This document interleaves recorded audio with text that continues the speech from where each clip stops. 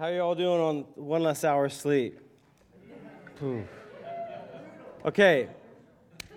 So, anybody, whenever this comes up, in the fall, we always like, oh, I get to stay up an extra hour. Some of you, yes. Some of you are like, no way.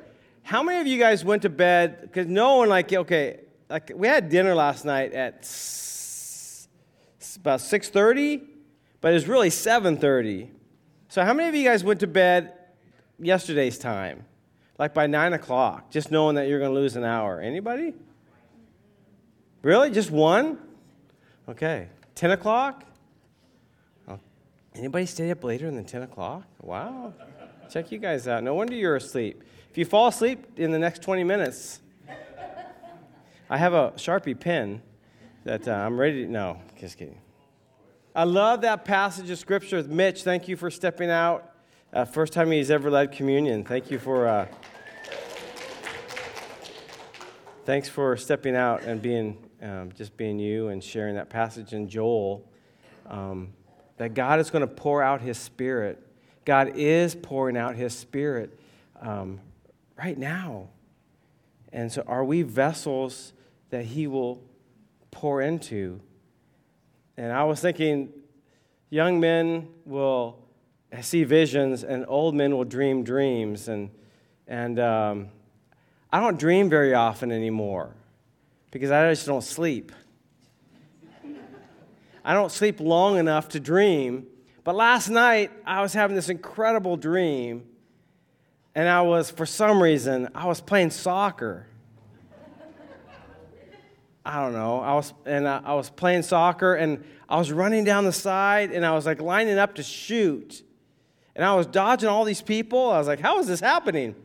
And I was just getting ready to score, and then I get this shoulder push and saying, honey, are you okay? And I'm like, I don't know. I was just getting ready to shoot, So, because I guess I was moving around in my sleep. And she was like, are you okay? And I was like, yeah, I was dreaming about playing soccer. And the response was giggles. Like, you play soccer? Nope, I actually don't play soccer, but I had a dream about it. Are we vessels in this season right now? I believe that God is pouring out His Spirit right now. Are we vessels that He can pour into? And would you just close your eyes for a moment with me this morning? And I want to ask that question again. But I want to personalize it. Am I a vessel, Jesus, that you will pour into? Am I available to you? And God, I pray that our response this morning would be a resounding yes. God, pour out your Spirit in us. Give us vision. Give us dreams. Kingdom dreams. Not soccer dreams, but kingdom dreams. That will make a difference in the community that you have placed us in. Whether we live right here in Renton, or Maple Valley, Kent, Auburn, Buckley, Wilkeson, wherever we are at, God, that you would meet us. Covington, God, that you would meet us and you would pour into us. And Lord, that we would be vessels not only just to harbor and hold on to what you are pouring into us, but we would allow you to flow through us. That we'd be vessels that would flow your presence to all that we come in contact with in Jesus' name. Amen. Amen. I pray that for us as a church. I pray that for us as individuals. Dana mentioned it's spring. The benefit of daylight savings time, of losing that hour, is, according to the calendar, we're 8 days away from spring. And I'm praying that spring will be spring this year, because I remember last year, I was still using my heated seats in June. So we're praying spring will be coming. New life, new growth, the coming alive of what has been cold and dormant and even mostly dead. Spring, I love spring. But what we talked about a few weeks ago was winter really is needed. And before I even go any further, last week we had 3 Sermon Sunday.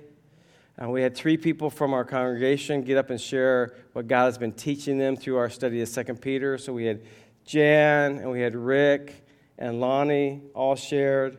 And I want to publicly say thank you for doing that. Okay? And your insight was incredible, and I look forward to you guys doing it again. Thumbs up? Jan is kind of, you can have your pulpit back. Yeah. It was great. But winter is needed, and what does winter do? What are the benefits of winter? I mean, not just for our plants. I mean, I started studying how it affects our plants and all this stuff, but this is how it affects us as well. Winter is a time for us to rest. It's a time for us to be focused on what Jesus is doing on the inside of us. It's a time for us to deepen our roots in Him, to search for Him, search for the living water. That's in the wintertime, that's what the plants are doing. They're digging their roots down deep. They're spreading their roots out so they can find water and they can find the nutrients in the soil. And for us, as followers of Christ, we are deepening our roots in Him by finding that living water, by digging into His Word and getting the nutrients from His Word to teach us, to guide us, to, again, be vessels that He will use to affect those that are around us. These are the things that happen during the wintertime. It's really important, but what I'm glad about is spring is coming. Spring is coming. If you look at your yard, anybody have yards? I mean, the older I get, the less yard I want, really. Sorry, Gretchen. Gretchen has an acre, and it looks like Bouchard Gardens at her house. And she's young, and she takes care of it, but yeah. How young? I know how young. 91 years old, and she takes care of an acre of property. Amazing. Spring is coming. And as we wrap up, this is our last Sunday in 2 Peter. As we wrap up the study of Peter's 2 letters to the churches that were scattered and spread and really struggling at the time, he tells us that we need to grow. He says, I want you to grow. How do we grow? What does he want us to grow in? He wants us to grow in grace, and he wants us to grow in the knowledge of Jesus. Let's look at the first one. Grow in grace. Okay, I just want to grow in the knowledge of him. That's a tough one sometimes, growing in grace. Because I want grace, but am I willing to give grace? Have we as a church been a gracious people? If I ask some of my former youth students, I was a youth pastor, for those of you that are newer here, I was the youth pastor here for 20 years. And, man, I have students now that when I first started, they're in their 40s. It's weird. It's really weird to think about. And some of them still, even now, they're struggling. They're struggling in faith because the church really hasn't been that gracious. We haven't been that gracious to one another. I mean, yes, we're going to stand for truth, no doubt about it. Anything come against this, we're going to stand for this. So just know that. I'm not talking about, we need to abandon the Bible and just be nice people. No, that's not what I'm saying. We need to be full of grace because that's what he calls us to. He has poured out his grace to us. He asks us to be gracious as well. So grow in grace. What do we know about grace? Well, this is what Paul says. For it is by grace you have been saved through faith. And this is not of yourselves, it is a gift from God, not by works, so that no one can boast. For you are God's handiwork, created in Christ Jesus to do good works which God prepared in advance for us to do. For it is by what? Grace that we are saved. And in the midst of our difficult life, there's times where, and I pray that your life isn't always difficult, but we understand that there are times of difficulty this side of heaven. It seems like like Dana said, the last few years it's been difficult. And it's hard to sometimes get past our difficulties. And then Paul was struggling with some of his own difficulties, some of his own physical difficulties. And he had prayed 3 times, God, would you heal me? Would you set me free from these things that physically hold me back? And God's response to Paul was, my grace is sufficient for you. Sometimes this is a tough one because I do believe that Jesus heals today. I've seen it. I've been part of it. I've received it. But I've also not received it, if that makes sense to you. And I've seen people prayed for, and they still end up going to heaven, which is probably they win.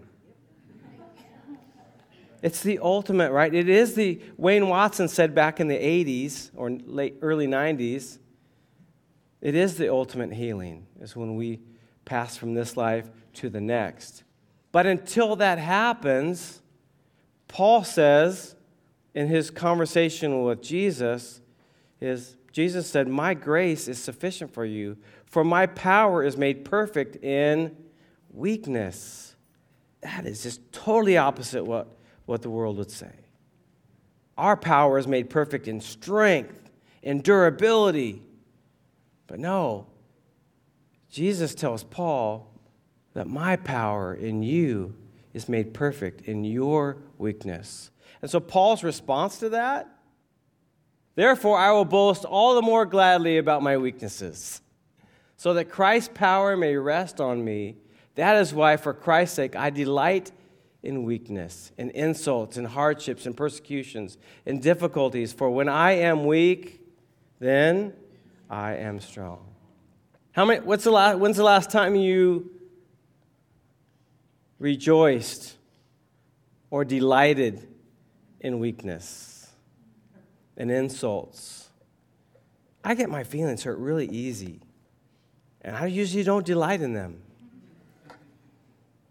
Paul says, because of what Jesus has done for me, I can look past all this temporary stuff that does not matter. And I can look at what's coming. And I can look at the bigger picture. Paul had a purpose. Paul was messed up, right? If you've studied the book of the New Testament, Paul was messed up. And yet Jesus reached down and saved him because of grace and had plans for him. I mean, he wrote half the New Testament and traveled throughout the known world at that time in that region and made a huge impact for the kingdom. And yet he still had difficulties. If you study Paul's life, multiple shipwrecks, bit by a snake. I don't think anybody that I know in this room has ever been bit by a snake. But he was fine. In our weakness, he is made strong. Grace is really all we need. Amen? It's good news. And the real good news is grace is found in Jesus, and that is offered to us today. So turn in your Bibles to 2 Peter 3 this morning. Some of you have been asking to put slides up. This is the first time I've done slides for a long time. So, but I'm not going to put the slides up to 2 Peter because I want to ask you that you grab your Bible or grab your device, digital device, and look it up so we can read it together. It's important that when we go home today, we know where 2 Peter is, because I'm not going to be at your house with a clicker later today, unless you invite me for lunch, and then I bring my clicker. Okay. 2 Peter chapter 3, verses 14 through 18. We're going to wrap it up this morning. So then, dear friends, since you are looking forward to this, make every effort to be found spotless, blameless, and at peace with him. Bear in mind that our Lord's patience means salvation. I love that. Just as our dear brother Paul also wrote with the wisdom that God gave him. He writes the same way in all his letters, speaking in them of these matters. His letters contain things that are hard to understand, which ignorant and unstable people distort, as they do other scriptures, to their own destruction.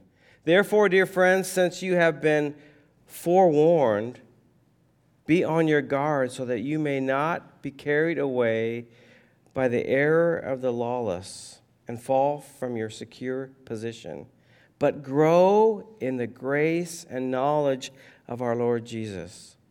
To him be glory both now and forever. Amen. To him be glory. Not just then, but now, here. So Jesus is coming back. What are we supposed to be looking forward to? Peter tells us Jesus is coming back. We need to be looking forward to his return. Jesus isn't going to come back in the meekness and in the humility that he came the first time. But he's going to come back in power and in strength. He's going to come back as King of Kings. And he is the Lord of Lords. And he's going to take back what is his. Whenever you think life is really hard and you're really struggling, just know that Jesus wins. Jesus wins. And because he won, we win. Jesus says that when he does return, he's going to make all things new. That's all I need. Just to know that when he comes back, he's going to make all things new. All my weaknesses, all my struggles, all my insecurities, all that stuff will be gone because I will be right there in his presence. All my pain, and as every day passes, there's more and more pain that shows up in my physical body. Right? All that will be gone. There will be no more tears. And for me, that's a big deal. If you know me, I'm a crier. I can't go to a movie or even watch TV without tearing up. I was listening to a sports podcast yesterday. And I'm out changing light bulbs on our front porch. And this guy is talking about playing catch. He had this idea that every single day he is going to play catch with somebody. So he keeps mitts in his car, baseball mitts, and a couple of baseballs. Left-handed mitts, right-handed mitts. And he'll just walk up to total strangers. For the last year, every single day, he would play catch with somebody. Just random people. And he was talking about this one guy that he met. It was actually here in Seattle. He's not from Seattle, but he was in Seattle. He was down on Rainier Avenue at the Lowe's on Rainier Avenue, which is the original spot of Sick's Stadium. And if you go around back of Lowe's, they still have a golden or bronze home plate in the cement. And he was there, and there's some picnic table set up there, and he asked somebody to play catch, and the guy says, "No, I don't want to play catch." The only time in that whole year that anybody said no. But there's this guy sitting on the bench next to him. And the guy says, "Hey, I heard you want to play catch." He goes, "Yeah, I would love to play catch with you." And he goes, I don't know if I can. Because 4 years ago, I had a massive stroke. And I haven't played catch in years. I don't even know if I can catch. I don't know if I can throw a ball. And they pulled the stuff out, and they stood about 10 feet apart, 15 feet apart, and they played catch for about 20 minutes. And he says that it was at that moment he realized he's not just playing catch anymore with people. It's not just about him going around playing catch. It's really about him spending time with people. It's really about the people. And I'm up there changing light bulbs, and I'm like, this is ridiculous. But it is about the people. It is about that connection. And we as a church, we're supposed to be about connection. I mean, after all, that is kind of our church motto, connecting with God in community. But are we going to be gracious people that we can connect with people? Do they want to connect with us? That's a huge deal. We should be looking forward to Jesus' return. And what are we supposed to be doing in the midst of that? Well, Peter tells us really plainly. He says for us to be ready. And what I love about the Amplified version of the Bible, it takes the original text and amplifies it. Gives us a little bit bigger picture. So, beloved, since you are looking forward to these things, Jesus' return, be diligent and make every effort to be found by him at his return, spotless and blameless, in peace. And then they give this long explanation. That is inwardly calm. So this peace that we're supposed to be found in is this inwardly calm with a sense of spiritual well-being and a confidence having lived a life of obedience to him. So this is like a list for us. So Jesus is coming back and we're supposed to be ready. So then we're supposed to be diligent and pay attention and focus and make every effort. That's big words. We're supposed to be doing these things. Make every effort to be found by him. Some translations to say be found in him, meaning to have a relationship with him. And how is he supposed to find us? When he comes back, how is he supposed to find us? Spotless and blameless and in peace. Well, I don't know about you, but I'm definitely not spotless and I'm definitely not blameless in and of myself, but because of his grace. Why am I saved? I'm saved because of grace. Do I earn it? Do I work for it? No. So I am spotless and I am blameless because of Jesus. What Jesus has done for me, what Mitch shared, what Jesus has done for us on the cross, makes us spotless and blameless in his sight. And peace. One of the biggest things about revival right now that's happening in college campuses is a generation right now that struggles with identity and struggles with anxiety and depression. You guys realize that anxiety and depression in junior highs, high schools, and colleges is rampant right now. I mean, I remember being a little anxious when I was in junior high and high school. I was a pretty wound tight kid. But it's nothing like what's going on right now. Even in our own youth group here, when we have our sit-down circle time and we have heart-to-heart, hey, where are you at with Jesus right now? Depression and anxiety pops up every single time. And not just one kid. Not just the sad kid.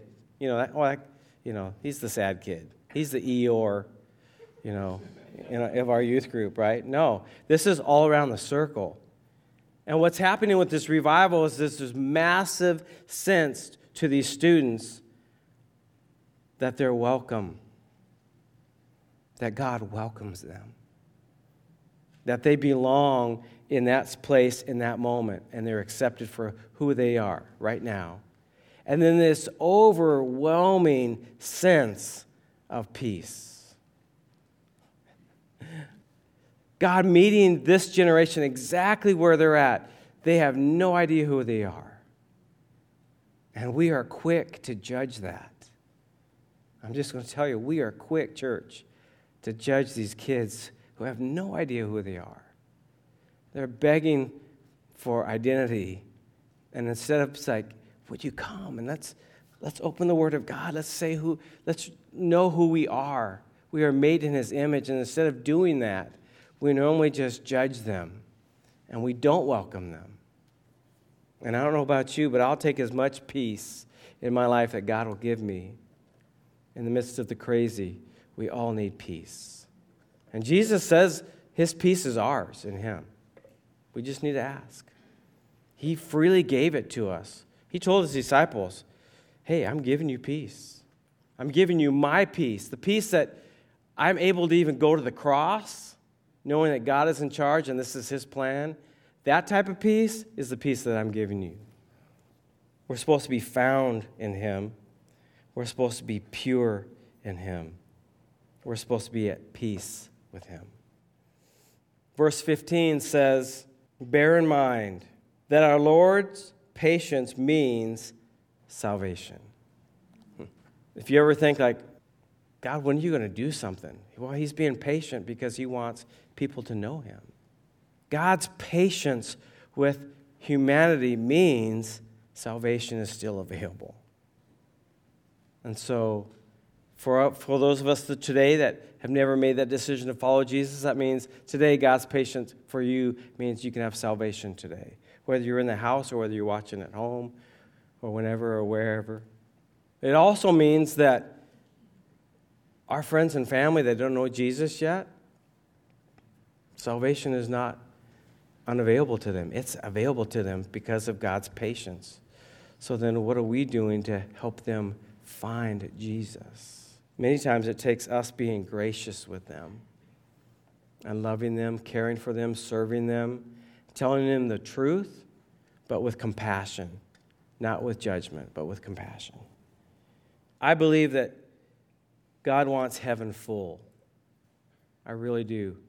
I've really been thinking a lot about that because Jesus said, hey, when one person gives their life to Jesus, heaven explodes in celebration. I believe that God's heart is for us to know him. I believe that he invites us to know him and to join him in all eternity. I mean, the scripture is full of passages that talk about his invitation to us, God's heart for us, that he gave his one and only son that we would know him. And then Peter goes on to talk about Paul here a little bit, which is really unique. Because if you look back at Peter and Paul's relationship, not good. Not a great relationship. Because if you studied Paul's life, when he was Saul, he was actually persecuting the church. He was after Peter and the other apostles and those who were following them and following Jesus. He was actually arresting them and even putting some to death. And then Saul has this radical moment with Jesus, and somewhere along after that, his name is changed to Paul. We're really not really sure why. I mean, if I was wanting a new start, I'd probably change my name too, in this case. Sometimes Jesus would give you a new name, like he did with Simon. Simon's new name was what? Peter, yeah. So Paul gets saved, rescued, restored, called, and he wants to meet now with the apostles. Well, if you're an apostle and one of your best friends was killed by this guy, Stephen, are you willingly going to say, yeah, come on over, let's sit down and talk? Or are you going to think, he might be tricking me, so I can have a meeting with him, and then that would be my last meeting? That's how it went. And then once they did get together and talk a little bit, it still wasn't great. There was still a little rub. Paul was like the little brother, I think, and just poked Peter a lot. Because Peter had this like religious spirit in him. And when he was all by himself, yeah, he would hang out with the Gentiles. And he would spend time with them. He would teach them truth. But boy, when he was with his boys, his Jewish boys, I have nothing to do with Gentiles. It's only my boys and our people. And Paul would just jab at him. What are you doing? You're supposed to love everyone. You're supposed to care for everyone. You're supposed to serve and teach everyone. Jesus said, feed my sheep. They didn't have the greatest relationship early on, but obviously to me, as I read this scripture, something changed. Because Peter refers to and actually sticks up for Paul. And what does he say about Paul? Well, there's a little jab here, I have to say. Paul's writings are sometimes hard to understand. But what's really neat for me as I read this, as other scriptures are. You notice that Peter is putting Paul's writings up with other scriptures. There was no other New Testament scriptures at that time. There's a few letters floating around. He's like referring to the scriptures of the Old Testament, putting Paul's writings up with the scriptures of the Old Testament. That's a big deal. So first of all, Peter says, well, Paul's writings are a little bit hard to understand, but they are tweaked and twisted and distorted by unstable and unwise people. Well, what gets tweaked and twisted about Paul's writing? Well, we've read a couple of them today. For it is by grace that you have been saved through faith. It is not by works, so that you can't boast about it. That was mind-boggling to the people of that day. Because every religion in that day was all based on works. What you offered, what you did, it was all that. And Paul comes in and says, it's none of that. You are saved simply because of God's grace, because he loves you so much that he sent Jesus to die for you. The definition of grace, God's riches at Christ's expense. I've heard that for years. It's so true. We have everything that we have because of what Jesus has done for us. That's grace. And the other scriptures that Paul wrote, we read the other one. When I am weak, I am strong. That's what Peter's talking about. Paul's writings were sometimes hard to understand because it's not the way we naturally think. That's why Paul actually writes this. Don't copy the behavior and customs of the world, but let God transform you into a new person by changing the way you think. So we're supposed to change the way we think. Then you will learn to know God's will for you, which is good and pleasing and perfect. God's will for us is good. It is pleasing. It is perfect. There's a brand new song on the radio right now, and I'm not always into the up-tempo, kind of flary songs, usually, But there's a new one, and it's by Elevation and Torrin Wells. They sing it together, and I'm going to butcher it. But I'm just going to tell you, there's a line in there that really got me the other day. I had heard this song multiple times. I'm usually not paying attention to it. I'm driving and whatever. And there's a line that says, if it's not good, if what I'm going through is not good, then God, you're not done. And if you capture the meaning of that, if what's going on in your life right now is not good, and it is a struggle, I'm just going to say, then God's not done. Because God is what? He's good. And that's sometimes hard for us to have this perspective because it seems like when we're going through difficult times, it's forever. I've been in difficult times forever. And I'm only 10 years old. Right? Any of your kids ever say that? I'm just having a hard day. Life is horrible. And you're just like... You have to do your best, just like, yeah, I'm with you. And then you turn around and roll your eyes like, oh, my gosh. Right? We're those 10-year-olds with Jesus. Life is so hard. And Jesus' response is, I'm not done because I'm good. I'm good. We need to change the way we think.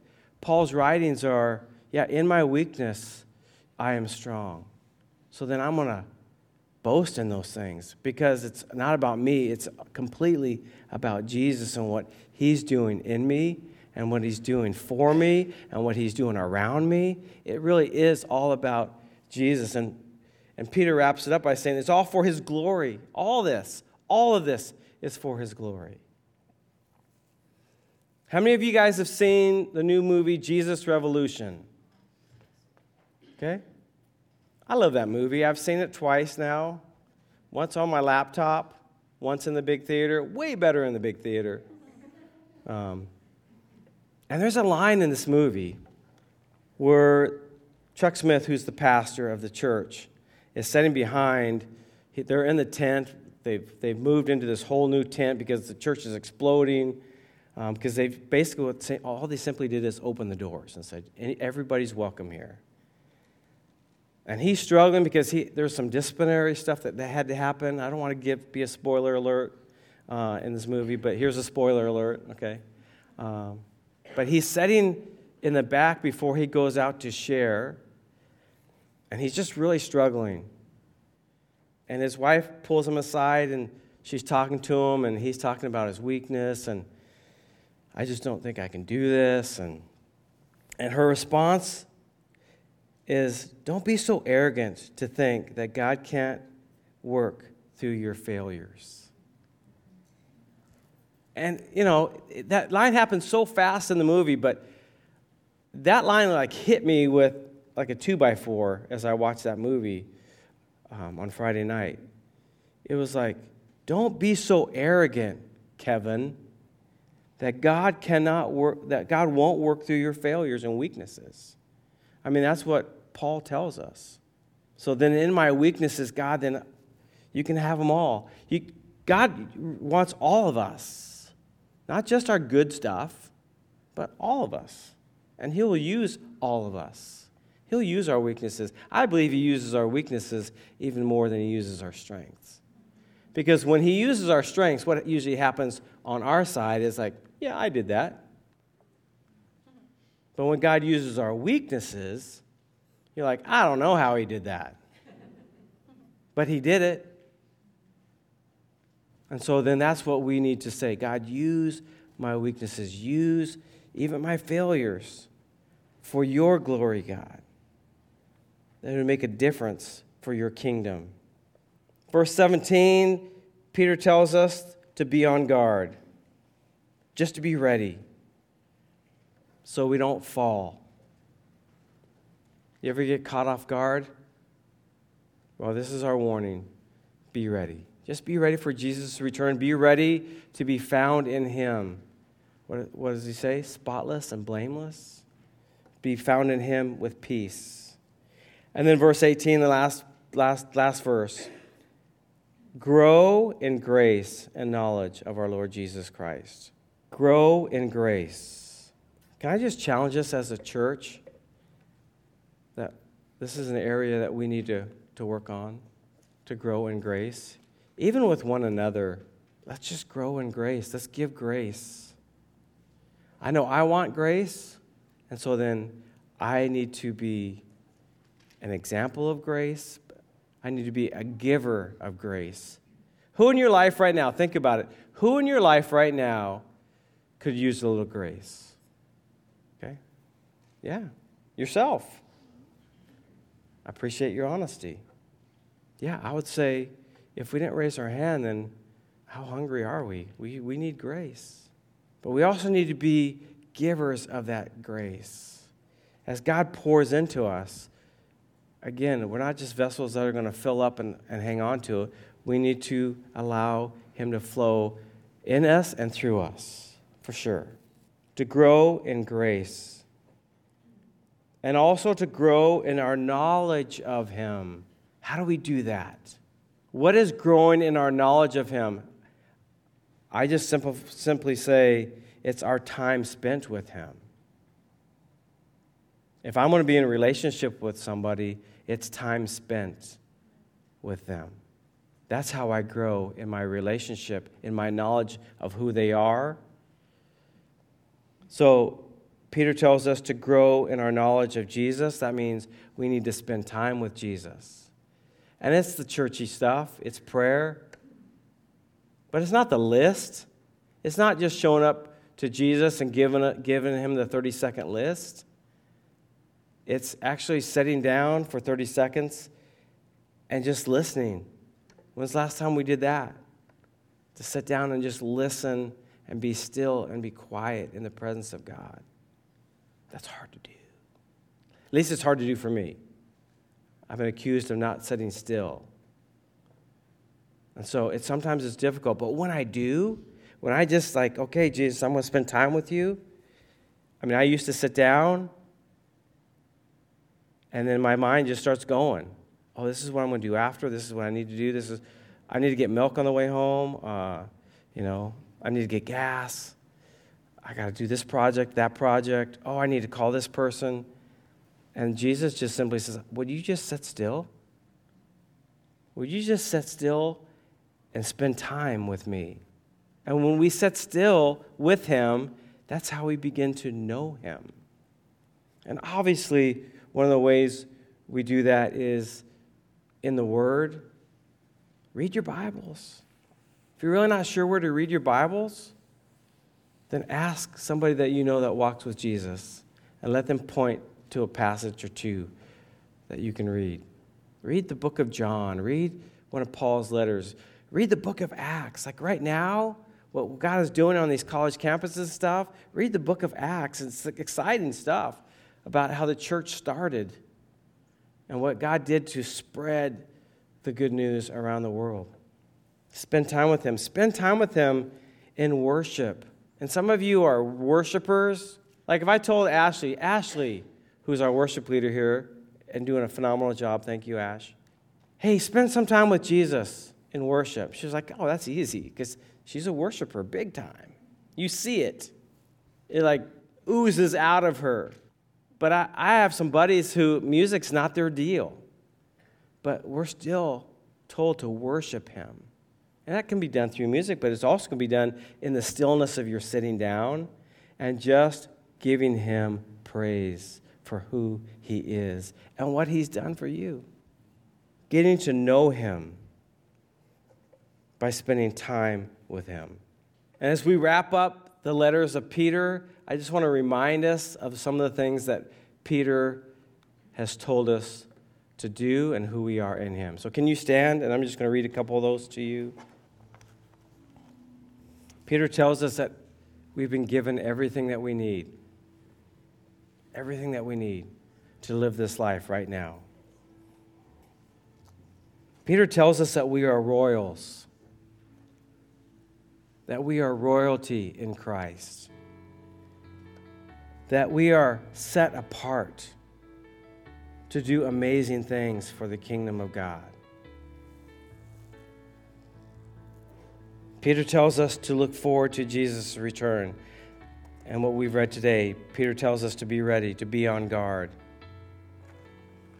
Multiple times throughout his letters, he tells us to obey. Obey. Do the things that God is asking you to do as a follower of him.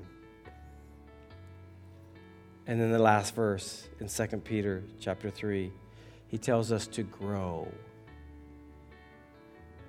And as I read that this week, you know the phrase, if you watch sports at all, any sports people, raise your hand if you're a sports person, kind of, sort of. You know the big phrase right now when something like super exciting, everybody goes, let's go. Anybody familiar with that? So when I read that, I was like, let's grow. Can we do that? Let's grow. Jesus, that is our prayer. That was Peter's prayer so long ago for the church. And we're recipients of his prayer. So, Lord, help us grow. To grow in grace, to be Jesus to those around us,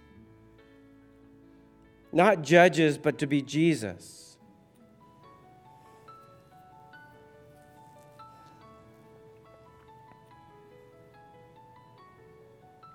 Help us to know you more.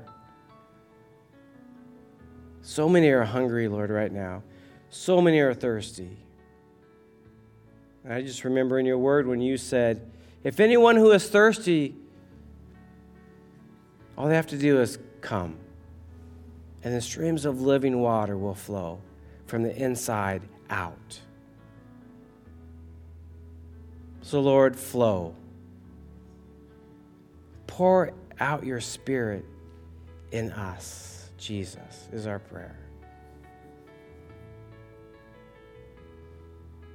And church, I just want to encourage you in this moment, and I asked this earlier, but I'm going to ask it one more time. Who in your life needs grace?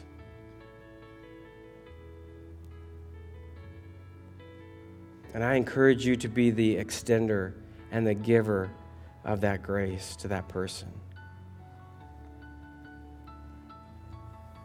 And then how are we doing in our relationship with Jesus? Do we really know him, or do we just know about him? He invites us to walk with him. What an incredible invitation to walk with Jesus. So that invitation is to you today, whether you've known him for a long time or whether this is brand new. Walk with him.